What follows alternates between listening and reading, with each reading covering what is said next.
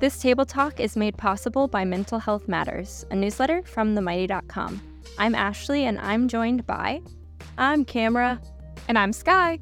And today we're going to talk about self-soothing. So I just want to give a little context of that term. So that's based off of a DBT or dialectical behavioral therapy skill, really meant to de-escalate overwhelming emotions through using your five senses, but also by doing things you would enjoy outside of that emotional overwhelm as well.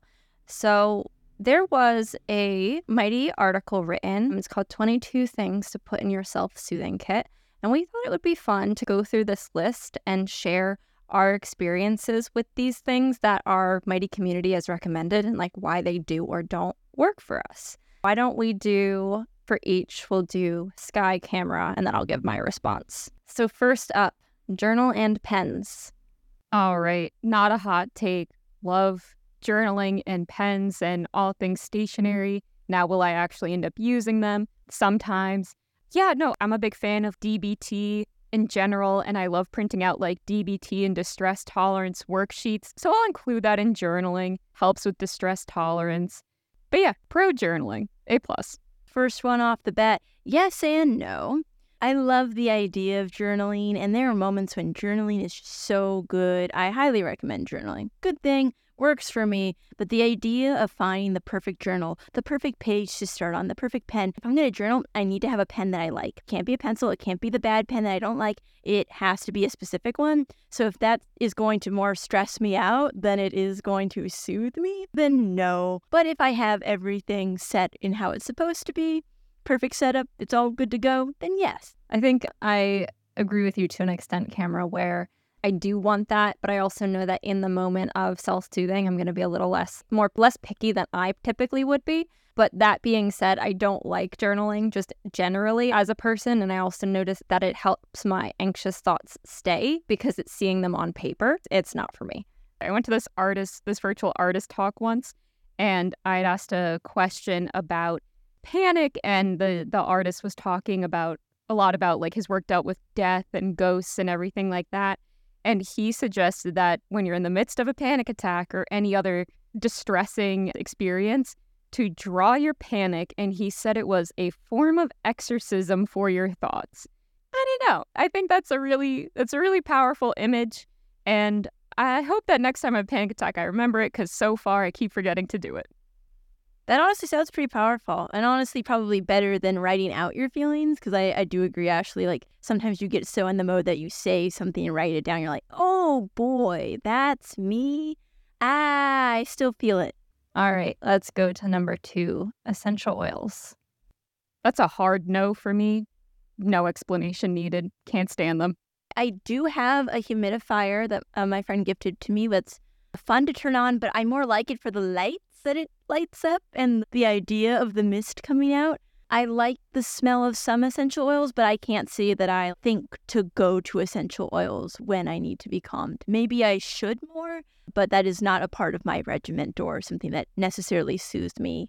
It's also a hard no for me. On the best of days, I get overwhelmed by scent easily. On the worst of days, that is a nightmare. So no for me. Next up, bubbles. Disliked bubbles in my early childhood, dislike them now. I think anything that can leave a residue or make you sticky, can't stand it. So that just increases my anxiety. Again, don't have too much of an opinion on bubbles, but the mess and the stickiness of the bubble residue can leave on your hands and such. Nope, not for me. It's cute and fun from afar, but not my vibe, not into the bubble comfort. Yeah, I will play with bubbles with my nephew, but I would never have the thought to play with bubbles in those moments, because same thing, the sticky, the like wet hand, wet hand specifically, that would get to me, and have the absolute opposite effect. Number 4, weighted blanket. I've tried weighted blankets in the past. I don't like the feel. I feel like I'm trapped under them. So instead I have this weighted stuffed animal / heating pad. It's a little manatee. You pop him in the microwave for 45 seconds. Amazing. And so I like the feeling of having that pressure on my shoulders. That's it for me. So I do have a weighted blanket. I didn't use one for a long time, but I got one recently. And I do like it for sleep or for comfort. I feel very secure. I am that kind of person who I like the feeling of being secure and in a tight spot like that when I need just comfort, either whether it's a blanket or a pillow, just like the comforting notions. I like mine. For me, it works and it makes me feel safe. So I'll say yes to that. I think what's really funny is I'm like a huge proponent of weighted blankets, but I would not turn to it in this moment. I sleep with one every single night, and I have for probably about 6 years now. It helps me stay asleep, but if I'm feeling overwhelmed, that would same thing to you, Sky. I would feel trapped versus like when it's just my normal nightly, it is just like a comforting pressure. Weirdly, for how much I love them, I don't think I would go to them in that kind of situation. That is interesting. All right, notes to self. Even though I was like, yeah, journaling. This isn't for me. I used to be really bad about with my to-do list. I would write sticky notes to myself, but they would be really mean because I thought I needed to put that pressure on myself to get things done. And so now I'm like nervous to write a note to myself.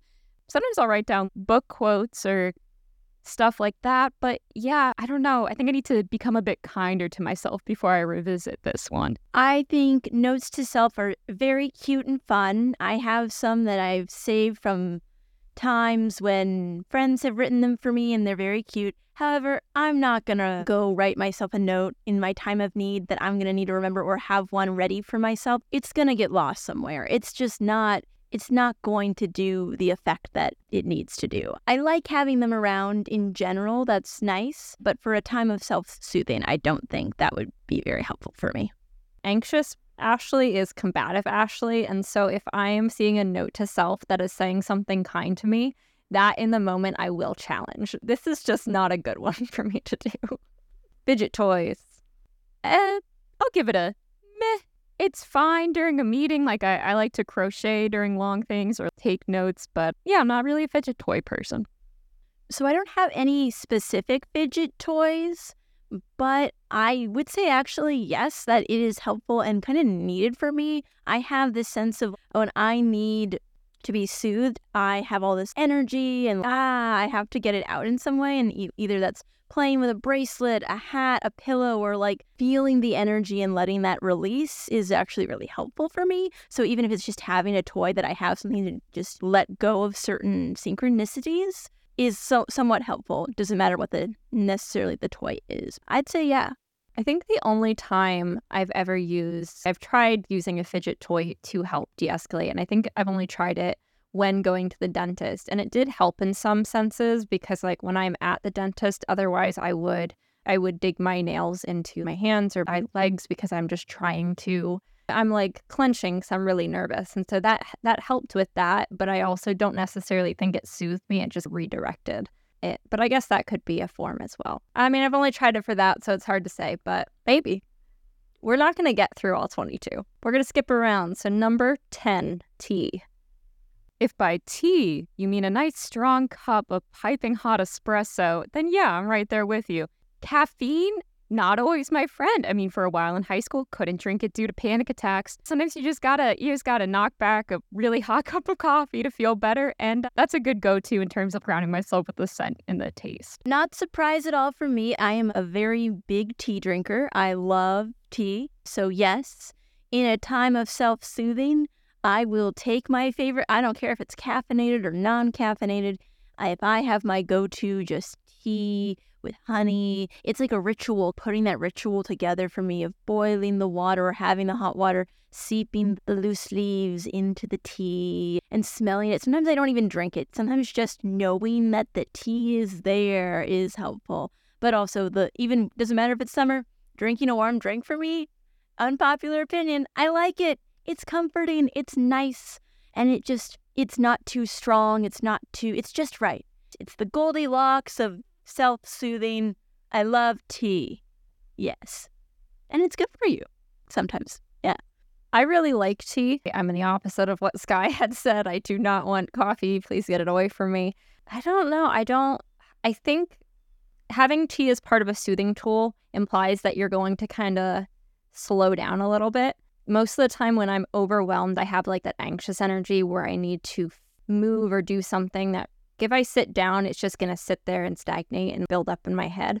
So I need to be more active in moving. It's not something I've tried for this purpose, but I also don't think I would because of just, I know it would slow me down. Let's go to number 7, ice pack.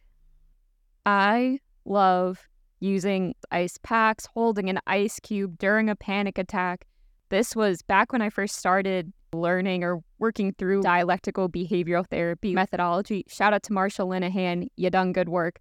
But yeah, for urge surfing, you hold on to an ice cube or you just splash your face with cold water, do anything to kind of, not like a shock to your senses, but to get you out of your own head. I found that in the middle of the night, if I wake up with a panic attack, I go downstairs, grab an ice pack, and I lay back down and put it on my ankles. And for some reason, that really helps. Word of warning, though, if you have Raynaud's phenomenon, like yours truly, be cautious. Don't be like me and just let it sit there until your feet turn white. But yeah, big fan. I don't really have an opinion on ice, and maybe I should try it more.